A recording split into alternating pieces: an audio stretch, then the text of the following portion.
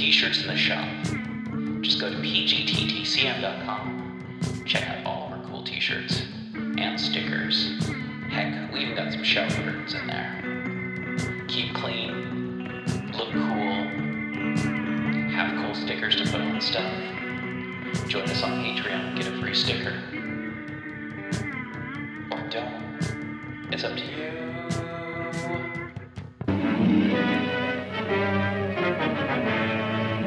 Prepare for a spine-tingling, nerve-shattering podcast featuring all your favorite monsters. You won't believe your ears when you listen to Monster Kid Radio. Hear your host, Derek M. Cook, and his ever-rotating stable of guests discuss your favorite classics and sometimes not-so-classic monster movies. Subscribe to Monster Kid Radio through iTunes or Stitcher, or visit monsterkidradio.net before the next weekly episode of Monster Kid Radio. Go through the archives for interviews with Sarah Karloff, Victoria Price, and Joel Hodgson. Listen to discussions about movies like Creature from the Black Lagoon, Island of Terror, and King Kong. And don't forget convention coverage from Monster Bash and the H.P. Lovecraft Film Festival. Classic Monsters, Modern Talk, and the head of Rondo Hatton. Only on Monster Kid Radio.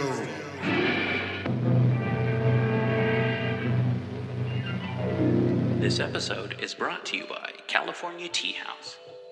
California Tea House is a family-owned tea store where you can find some of the world's best loose-leaf tea and organic herbal tea blends.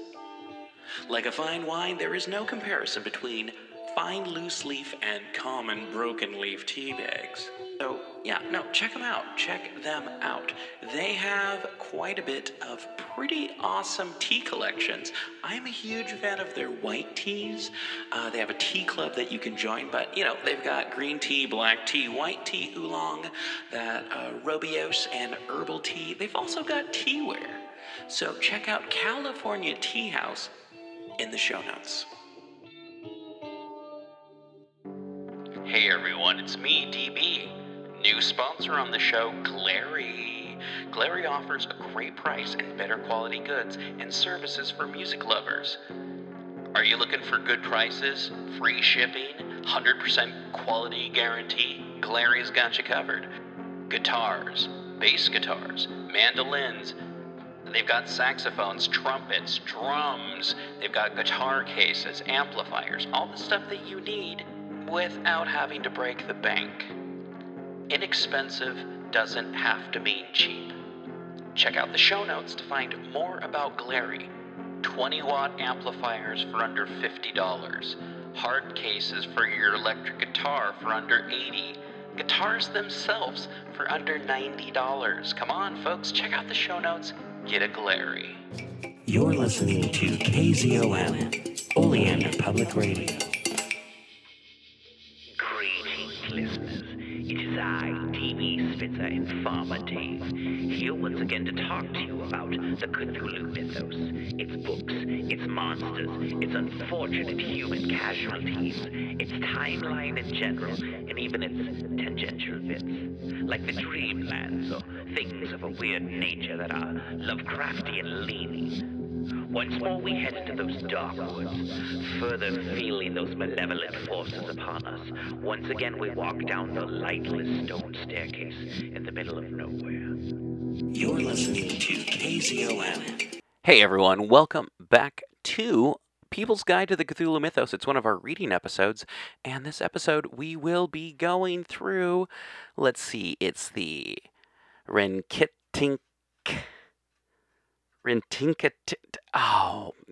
our reader does it way better than I do. Rintinka in Oz. So, this is, the 7th, 8th, 12th book in the Oz series? It's getting in there. We're getting in there, yeah. And I'm going to chop this up into 12 parts, so there's going to be two chapters each episode. So, hey, we've got that for the month of October, and maybe I'll throw in some ghost stories at the end of the month. Don't hold me to any of that, because I'm not 100% sure how October is going to go. And if you are lucky enough, at the very beginning of October, H.P. Lovecraft Film Festival, and there is also going to be a second H.P. Lovecraft Film Festival that's going to be less in person and more of a streaming thing. Check us out on there. Dave's got some stuff going on that. I'm going to have some stuff going on that. And also, I'd like to welcome our newest sponsor, Taza Chocolate, Stone Ground Chocolate. And you know what? This is super minimally processed. If you're like me and you have a bunch of food allergies, you can't do dairy, they have dairy-free chocolates. They use dairy alternatives, minimally processed, of course, organic. I love them. You love them. Taza chocolates. They come in those discs that you can break up and put into hot beverages and stir up. Oh, I love it so much. Anyway, Oz. So why not, I don't know, sit down with a nice warm beverage? We've got the tea that you can get. We've got the coffee you can get. I don't know, maybe microwave some psychedelic water, baby. All right, here's some Oz. Let's get weird. Chapter 7 The Twin Islands. The islands of Regos was 10 miles wide and 40 miles long, and it was ruled by a big and powerful king named Gos. Near to the shores were green and fertile fields, but farther back from the sea were rugged hills and mountains, so rocky that nothing would grow there. But in these mountains were mines of gold and silver, which the slaves of the king were forced to work, being confined in dark underground passages for that purpose. In the course of time, huge caverns had been hollowed out by the slaves, in which they lived and slept, never seeing the light of day. Cruel overseers with whips stood over these poor people, who had been captured in many countries by the raiding parties of King Cos, and the overseers were quite willing to lash the slaves with their whips if they faltered a moment in their work. Between the green shores and the mountains were forests of thick, tangled trees, between which narrow paths had been cut to lead up to the caves of the mines. It was on the level green meadows, not far from the ocean, that the great city of Regos had been built, wherein was located the palace of the king. This city was inhabited by thousands of the fierce warriors of Gos, who frequently took to their boats and spread over the sea to the neighboring islands to conquer and pillage, as they had done at Pingaree. When they were not absent on one of these expeditions, the city of Regos swarmed with them, and so became a dangerous place for any peaceful person to live in, for the warriors were as lawless as their king. The island of Coregos lay close beside the island of Regos, so close indeed that one might have thrown a stone from one shore to another. But Coregos was only half the size of Regos, and instead of being mountainous, it was a rich and pleasant country, covered with fields of grain. The fields of Coregos furnished food for the warriors and citizens of both countries, while the mines of Regos made them all rich. Coregos was ruled by Queen Cor, who was wedded to King Gos, but so stern and cruel was the nature of this queen that the people could not decide which of their sovereigns they dreaded most. From Regos to Coregos stretched a bridge of boats, set close together with planks laid across their edges for people to walk upon. In this way it was easy to pass from one island to the other, and in times of danger the bridge could be quickly removed. The native inhabitants of Regos and Coregos consisted of the warriors, who did nothing but fight and ravage, and the trembling servants who waited on them. King Gos and Queen Cor were at war with all the rest of the world. Other islanders hated and feared them, for their slaves were badly treated, and absolutely no mercy was shown to the weak or ill. When the boats that had gone to Pingaree returned, loaded with rich plunder and a host of captives, there was much rejoicing in Regos and Coregos, and the king and queen gave a fine feast to the warriors who had accomplished so great a conquest. This feast was set for the warriors in the grounds of King Gos's palace, while with them in the great throne room all the captains and leaders of the fighting men were assembled with King Gos and Queen Cor, who had come from her island to attend the ceremony. When all the goods that had been stolen from the king of Pingaree were divided according to rank, the king and queen taking half, the captains a quarter, and the rest being divided amongst the warriors. The day following the great feast, King Gos sent King Kitticut and all the men of Pingaree to work in his mines under the mountains, having first chained them together so they could not escape. The gentle Queen of Pingaree and all her women, together with the captured children, were given to Queen Cor, who set them to work in her grain fields. Then the rulers and warriors of these dreadful islands thought they had done forever with Pingaree, despoiled of all its wealth, its houses torn down, its boats captured, and all its people enslaved. What likelihood was there that they might ever again hear of the desolated island?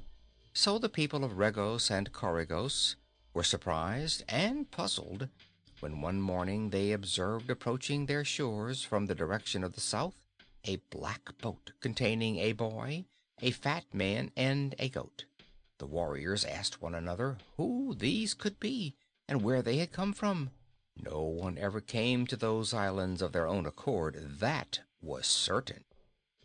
Prince Inga guided his boat to the south end of the island of Regos, which was the landing place nearest to the city, and when the warriors saw this action, they went down to the shore to meet him, being led by a big captain named Buzzub. "These people surely mean us no good," said Rinkitink uneasily to the boy. "Without doubt they intend to capture us and make us their slaves." "Do not fear, sir," answered Inga in a calm voice. "Stay quietly in the boat with Bilbil until I have spoken with these men." He stopped the boat a dozen feet from the shore and, standing up in his place, made a grave bow to the multitude confronting him. Said the big Captain Buzzub in a gruff voice, "Well, little one, who may you be? And how dare you come uninvited and all alone to the island of Regos?" "I am Inga, Prince of Pingaree," returned the boy, "and I have come here to free my parents and my people, whom you have wrongfully enslaved." When they heard this bold speech, a mighty laugh arose from the band of warriors, and when it had subsided, the captain said, "You love to jest, my baby prince, and the joke is fairly good. But why did you willingly thrust your head into the lion's mouth? When you were free, why did you not stay free? We did not know we had left a single person in Pingaree. But since you managed to escape us, then it is really kind of you to come here of your own free will, to be our slave. Who is the funny fat person with you?" "It is His Majesty King Rinkitink of the great city of Gilgad. He has accompanied me to see that you render full restitution for all you have stolen from Pingaree." "Better yet," laughed Buzzub. "He will make a fine slave for Queen Cor, who loves to tickle fat men and see them jump." King Rinkitink was filled with horror when he heard this, but the prince answered as boldly as before, saying, "We are not frightened by bluster, believe me, nor are we so weak as you imagine. We have magic powers so great and terrible that no host of warriors can possibly withstand us, and therefore I call upon you to surrender your city and your island to us before we crush you with our mighty powers." The boy spoke very gravely and earnestly, but his words only aroused another shout of laughter. So while the men of Regos were laughing, Inga drove the boat well up onto the sandy beach and leaped out. He also helped Rinkitink out, and when the goat had unaided sprung to the sands, the king got upon Bilbil's back, trembling a little internally, but striving to look as brave as possible. There was a bunch of coarse hair between the goat's ears, and this Inga clutched firmly in his left hand. The boy knew the pink pearl would protect not only himself, but all whom he touched from any harm. And as Rinkitink was astride the goat and Inga had his hand upon the animal, the three could not be injured by anything the warriors could do. But Captain Buzzub did not know this, and the little group of three seemed so weak and ridiculous that he believed their capture would be easy. So he turned to his men and with a wave of his hand said, "Seize the intruders." Instantly, 2 or 3 of the warriors stepped forward to obey, but to their amazement, they could not reach any of the 3. Their hands were arrested as if by an invisible wall of iron. Without paying any attention to these attempts at capture, Inga advanced slowly, and the goat kept pace with him. And when Rinkitink saw that he was safe from harm, he gave one of his big, merry laughs, and it startled the warriors and made them nervous. Captain Buzzub's eyes grew big with surprise as the 3 steadily advanced and forced his men backward, nor was he free from terror himself at the magic that protected these strange visitors. As for the warriors, they presently became terror-stricken and fled in a panic up the slope toward the city, and Buzzub was obliged to chase after them and shout threats of punishment before he could halt them and form them into a line of battle. All the men of Regos bore spears and bows and arrows, and some of the officers had swords and battle-axes, so Buzzub ordered them to stand their ground and shoot and slay the strangers as they approached. This they tried to do. Inga being in advance, the warriors sent a flight of sharp arrows straight at the boy's breast, while others cast their long spears at him. It seemed to Rinkitink that the little prince must surely perish as he stood facing this hail of murderous missiles, but the power of the Pink Pearl did not desert him, and when the arrows and spears had reached to within an inch of his body, they bounded back again and fell harmlessly at his feet. Nor were Rinkitink or Bilbil injured in the least, although they stood close beside Inga. Buzzub stood for a moment, looking upon the boy in silent wonder. Then, recovering himself, he shouted in a loud voice, "Once again, all together, my men! No one shall defy our might and live!" Again a flight of arrows and spears sped toward the 3, and since many more of the warriors of Regos had by this time joined their fellows, the air was for a moment darkened by the deadly shafts.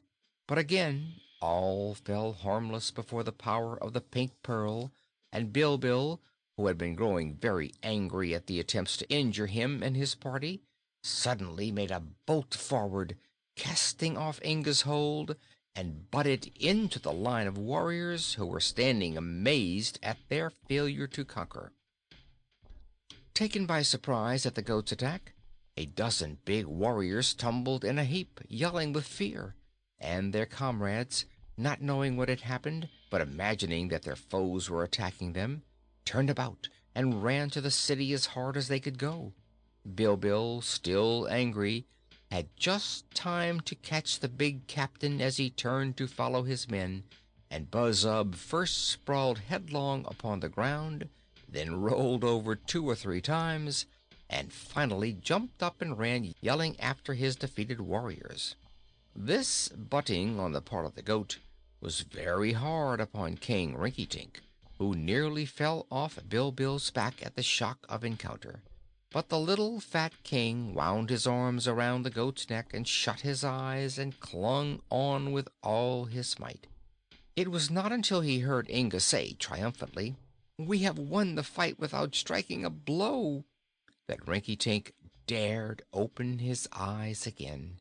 Then he saw the warriors rushing into the city of Regos and barring the heavy gates, and he was very much relieved at the sight. "Without striking a blow," said Bilbil indignantly. "That is not quite true, Prince Inga. You did not fight, I admit. But I struck a couple of times to good purpose, and I claim to have conquered the cowardly warriors unaided." "You and I together, Bilbil," said Rinkitink mildly. "But the next time you make a charge, please warn me in time, so that I may dismount and give you all the credit for the attack." There being no one now to oppose their advance, the three walked to the gates of the city, which had been closed against them. The gates were of iron and heavily barred, and upon the top of the high walls of the city a host of the warriors now appeared, armed with arrows and spears and other weapons. For Buzzub had gone straight to the palace of King Cos and reported his defeat, relating the powerful magic of the boy, the fat king, and the goat, and had asked what to do next. The big captain still trembled with fear, but King Gos did not believe in magic, and called Buzzub a coward and a weakling. At once the king took command of his men personally, and he ordered the walls manned with warriors, and instructed them to shoot to kill if any of the three strangers approached the gates. Of course, neither Rinkitink nor Bilbil knew how they had been protected from harm, and so at first they were inclined to resent the boy's command that the three must always keep together and touch one another at all times.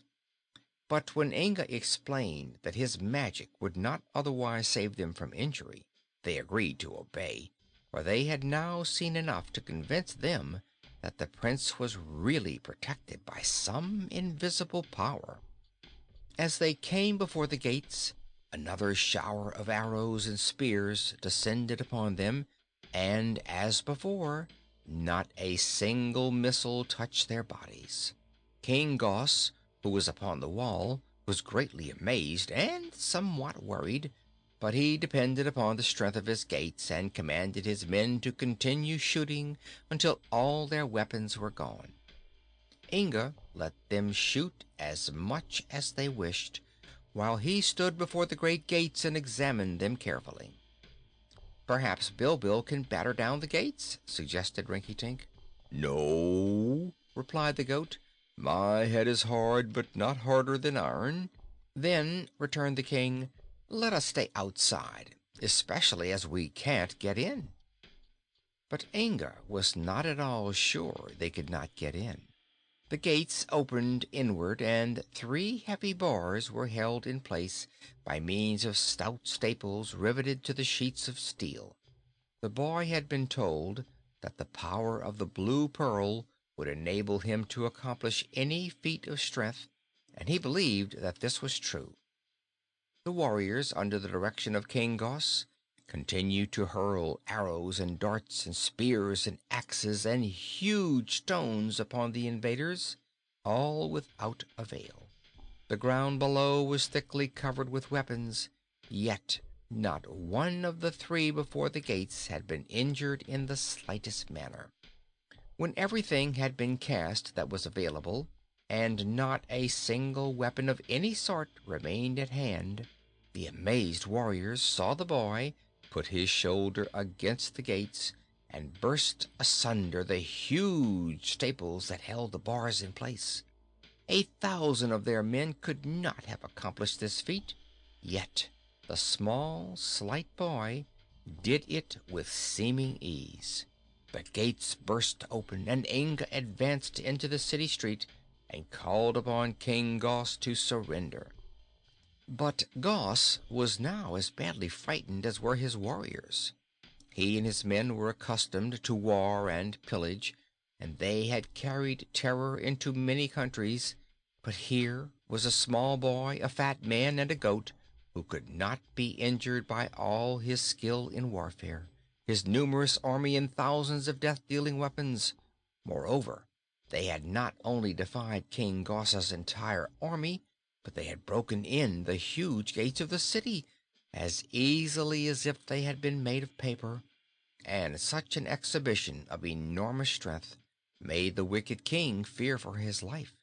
Like all bullies and marauders, Gos was a coward at heart, and now a panic seized him, and he turned and fled before the calm advance of Prince Inga of Pingaree.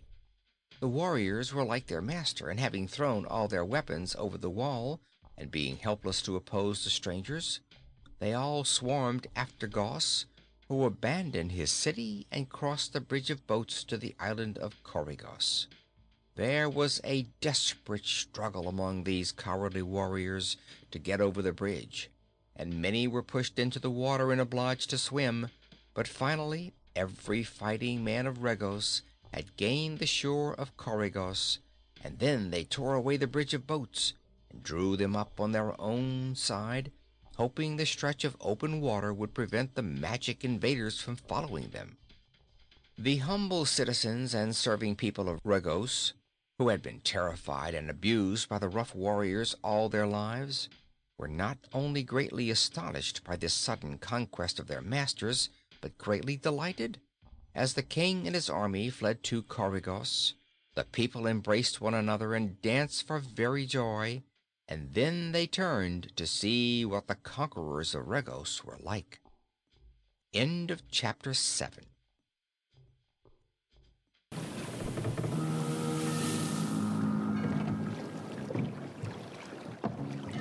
Welcome to Innsmouth, stranger. Hi, I'm Rob Whiten from the Innsmouth Book Club. Join me and my fellow guide John Chadwick as we take you on a fortnightly tour of Innsmouth. We visit places such as the Picture House, the Library and Innsmouth Museum to discuss all aspects of weird fiction, whether it be book, film, music, TV or art. As well as that, we stop over at the Gilman House to have a chat with a resident guest. That includes authors, artists, musicians, in fact Lovecraftian creatives of all types. You can find our free shows on Patreon, and there you can also sign up as a patron, which brings you bonus content, plus a monthly PDF copy of Innsmouth News, which features articles, author spotlights, all the latest news and reviews, and more. You can find us at patreon.com/InnsmouthBC. We hope to see you soon, because remember, Innsmouth isn't just a place, it's a state of mind.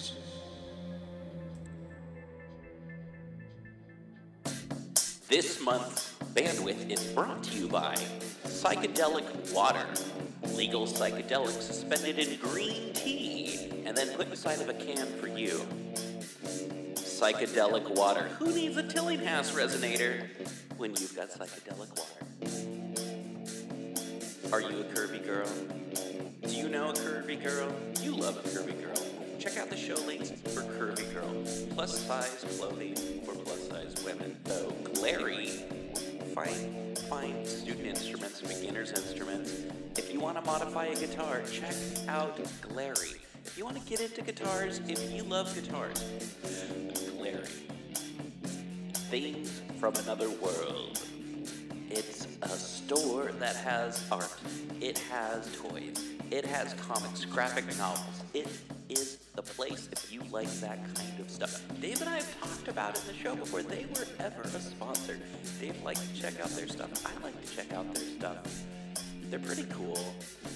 Toys, art, graphic design, graphic novels for you. Things from Another World. Check out the show notes. Check out the links on our website, PGPTCM. We've got specific stuff there to let you know what they've got going on for specials. Anyway, thank you again so much. Did you know that there is a THC derivative that's legal called Delta 8? Not to be confused with the Delta variant, but Delta 8. Yeah. You can get it in chewable form, and it's sold at what's Golden Goat CBD, one of our sponsors. Yeah, you can get some Delta 8, and you can also pick up some CBD chewables gummies. They've got smokables for the Delta 8, and they've got all kinds of stuff for CBD, and they can help you out. Check the show notes, Golden Goat. And while you're in the show notes, hey, do you know about Donner? Donner has so many amazing musical instruments from all kinds, mandolins, banjos, they've got drums, they've got amplifiers, they've got guitars, they've got all kinds of stuff, and they ship worldwide. Check out Donner. I think you're going to like it, and I think Donner's going to have a good deal for you. So I love their electric guitars. A lot of the music that I perform for the show is either on one brand or it's on a Donner. So check out Donner. And check out some savings. All right. Thank you once again for listening to People's Guide to the Cthulhu Mythos. You can help show your support by going to the show notes and following any of the links that'll tell you how to support the show and how to support our guests. And thank you to all of our guests who you can find in the show notes. Rate, review, subscribe, and remember, patrons get priority access to asking us questions, suggesting topics, even, I don't know, submitting stuff. Actually, you don't have to be a patron to submit anything. That's how Dave got on the show, and that's how you can get on the show too. It's the People's Guide to the Cthulhu Mythos. Rate, review, subscribe, tell your friends. Chapter 8, Rinky-Tink Makes a Great Mistake. The Fat King rode his goat through the streets of the conquered city, and the boy prince walked proudly beside him, while all the people bent their heads humbly to their new masters, whom they were prepared to serve in the same manner they had King Gos. Not a warrior remained in all Regos to oppose the triumphant three. The bridge of boats had been destroyed. Inga and his companions were free from danger, for a time at least. The jolly little king appreciated this fact, and rejoiced that he had escaped all injury during the battle. How it had all happened he could not tell, nor even guess, but he was content in being safe and free to take possession of the enemy city. So, as they passed through the lines of respectful civilians on their way to the palace, the king tipped his crown back on his bald head and folded his arms and sang in his best voice the following lines.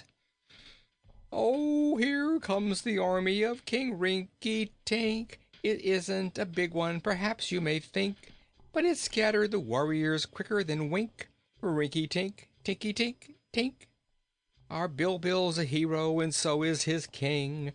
Our foemen have vanished like birds on the wing.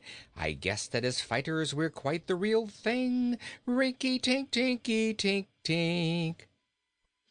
"Why don't you give a little credit to Inga?" inquired the goat. "If I remember aright, he did a little of the conquering himself." "So he did," responded the king. "And that's the reason I'm sounding our own praise, Bilbil. Those who do the least often shout the loudest and so get the most glory. Inga did so much that there is danger of him becoming more important than we are, and so we'd better say nothing about him." When they reached the palace, which was an immense building, furnished throughout in regal splendor, Inga took formal possession and ordered the major domo to show them the finest rooms the building contained. There were many pleasant apartments, but Rinky-Tink proposed to Inga that they share one of the largest bedrooms together. "For," said he, "we are not sure that old Gos will not return and try to recapture his city, and you must remember that I have no magic to protect me. In any danger, were I alone, I might be easily killed or captured, while if you are by my side, you can save me from injury." The boy realized the wisdom of this plan and selected a fine big bedroom on the second floor of the palace, in which he ordered 2 golden beds placed and prepared for King Rinky-Tink and himself. Bilbil was given a suite of rooms on the other side of the palace, where servants brought the goat fresh cut grass to eat and made him a soft bed to lie upon. That evening the boy prince and the fat king dined in great state in the lofty domed dining hall of the palace, where 40 servants waited upon them. The royal chef, anxious to win the favor of the conquerors of Regos, prepared his finest and most savory dishes for them, which Rinky-Tink ate with much appetite and found so delicious that he ordered the royal chef brought into the banquet hall and presented him with a gilt button which the king cut from his own jacket. "You are welcome to it," said he to the chef. because I have eaten so much that I cannot use that lower button at all." Rinky-Dink was mightily pleased to live in a comfortable palace again, and to dine at a well-spread table. His joy grew every moment, so that he came in time to be as merry and cheery as before Pingaree was despoiled. And although he had been much frightened during Inga's defiance of the army of King Gos, he now began to turn the matter into a joke. "Why, my boy," said he, "you whipped the big black-hearted king exactly as if he'd been a schoolboy, even though you used no warlike weapon at all upon him. He was cowed through fear of your magic, and that reminds me to demand from you an explanation. How did you do it, Inga? And where did the wonderful magic come from?" Perhaps it would have been wise for the prince to have explained about the magic pearls, but at that moment he was not inclined to do so. Instead, he replied, "Be patient, your majesty. The secret is not my own, so please do not ask me to divulge it. Is it not enough for the present that the magic saved you from death today?" "Do not think me ungrateful," answered the king earnestly. "A million spears fell on me from the wall, and several stones as big as mountains, yet none of them hurt me." "The stones were not as big as mountains, sire," said the prince with a smile. "They were indeed no larger than your head." "Are you sure about that?" asked Rinkitink. "Quite sure, your majesty." "How deceptive those things are," sighed the king. "This argument reminds me of the story of Tom Tick, which my father used to tell." "I have never heard that story," Inga answered. "Well, as he told it, it ran like this.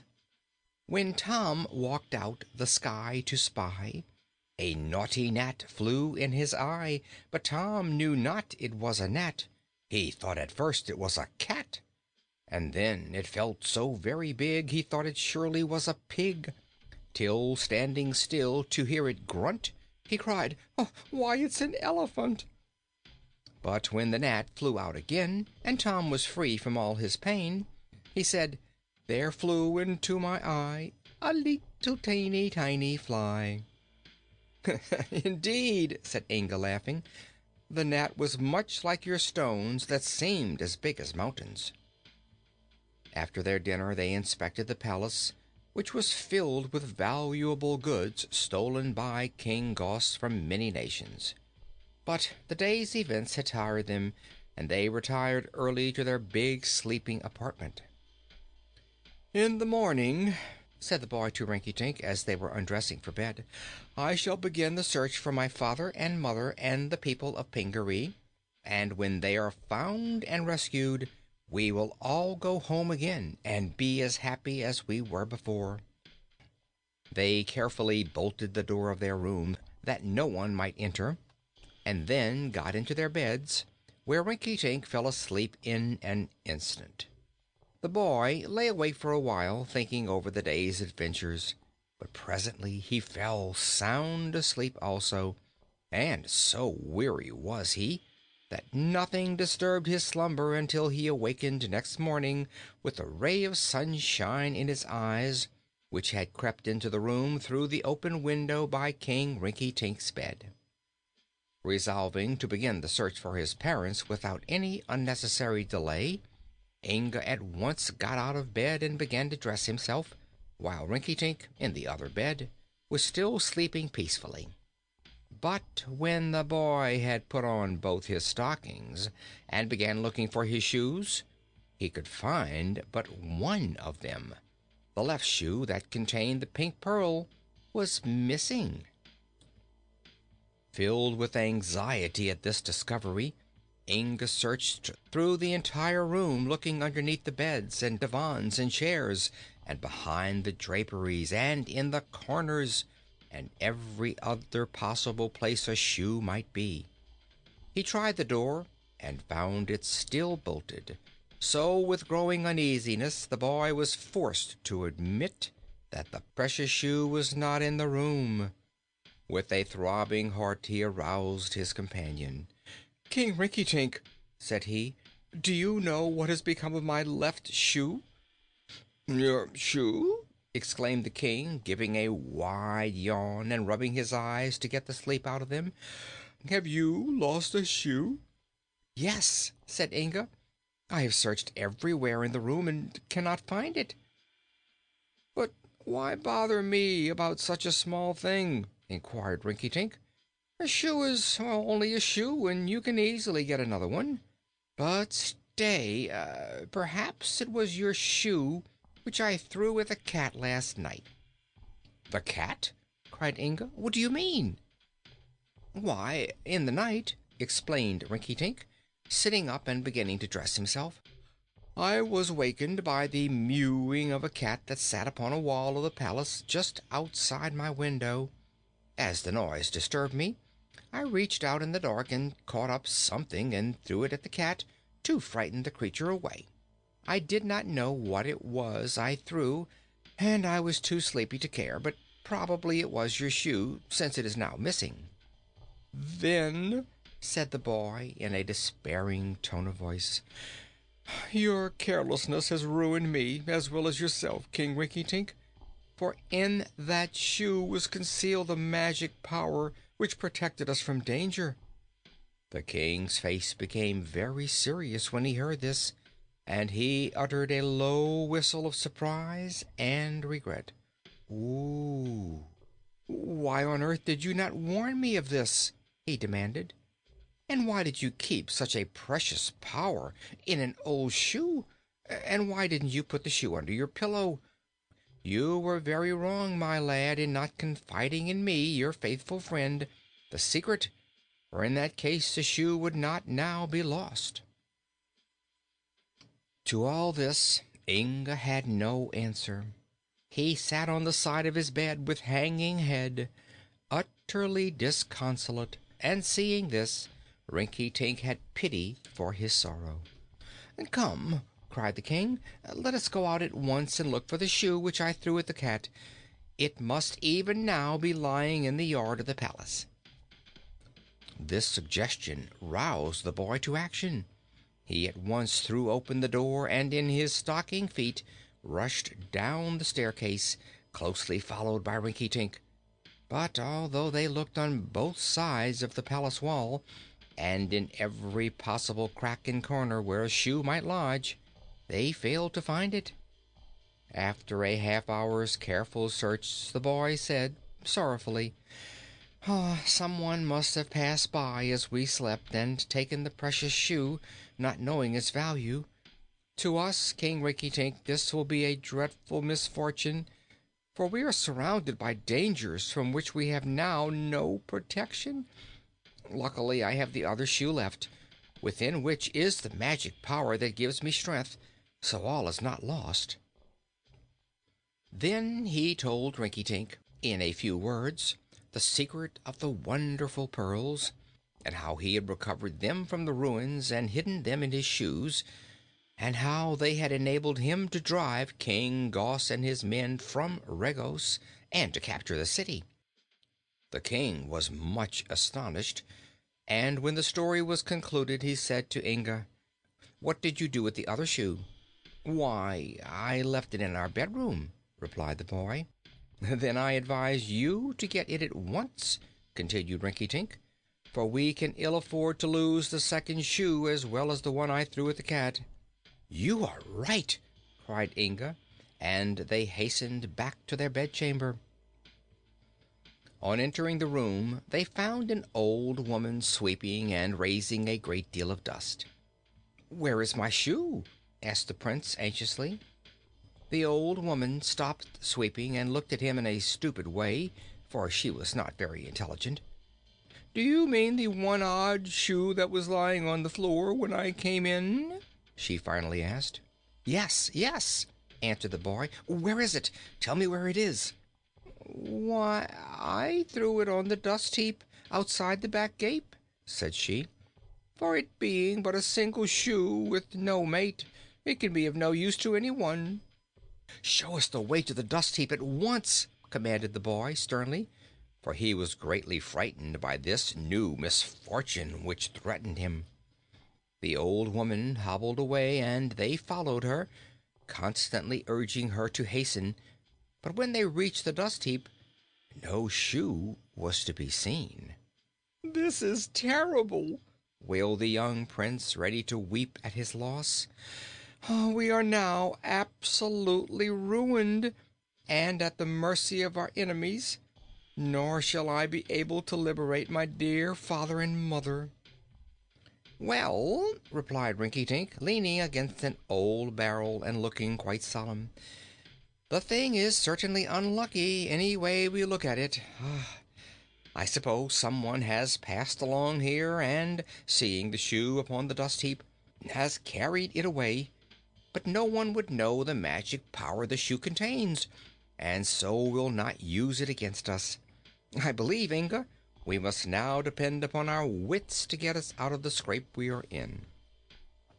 With saddened hearts they returned to the palace, and entering a small room where no one could observe them or overhear them, the boy took the white pearl from its silken bag and held it to his ear, asking, "What shall I do now?" "Tell no one of your loss," answered the voice of the pearl. "If your enemies do not know that you are powerless, they will fear you as much as ever. Keep your secret, be patient, and fear not." Inga heeded this advice and also warned Rinkitink to say nothing to anyone of the loss of the shoes and the powers they contained. He sent for the shoemaker of King Gos, who soon brought him a new pair of red leather shoes that fitted him quite well. When these had been put upon his feet, the prince, accompanied by the king, started to walk through the city. Wherever they went, the people bowed low to the conqueror, although a few, remembering Inga's terrible strength, ran away in fear and trembling. They had been used to severe masters, and did not yet know how they would be treated by King Gos's successor. There being no occasion for the boy to exercise the powers he had displayed the previous day, his present helplessness was not suspected by any of the citizens of Regos, who still considered him a wonderful magician. Inga did not dare to fight his way to the mines at present, nor could he try to conquer the land of Coregos, where his mother was enslaved, so he set about the regulation of the city of Regos, and, having established himself with great state in the royal palace, he began to govern the people by kindness, having consideration for the most humble. The king of Regos and his followers sent spies across to the island they had abandoned in their flight, and these spies soon returned with the news that the terrible boy conqueror was still occupying the city. Therefore none of them ventured to go back to Regos, but continued to live upon the neighboring island of Coregos, where they passed the days in fear and trembling, and sought to plot and plan ways how they might overcome the king of Pingaree and the fat king of Gilgad. End of chapter 8. Show notes, check them out. That's where you're going to find sponsors and guests and t-shirts and stickers and high fives. All right, thanks everyone. We'll see you later. Hey everyone, thanks again for listening to the show. Music is by me, DB Spitzer, edited and produced by me, DB Spitzer. The interview portions are always edited and produced by David Heath. And hey, you can find us wherever you find podcasts, so check out pgttcm.com. And if you don't want to check out the Patreon, if you don't want to do that, and you want to help out the show, just go to sponsors or buy t-shirts or anything like that. Anything helps. Thank you again.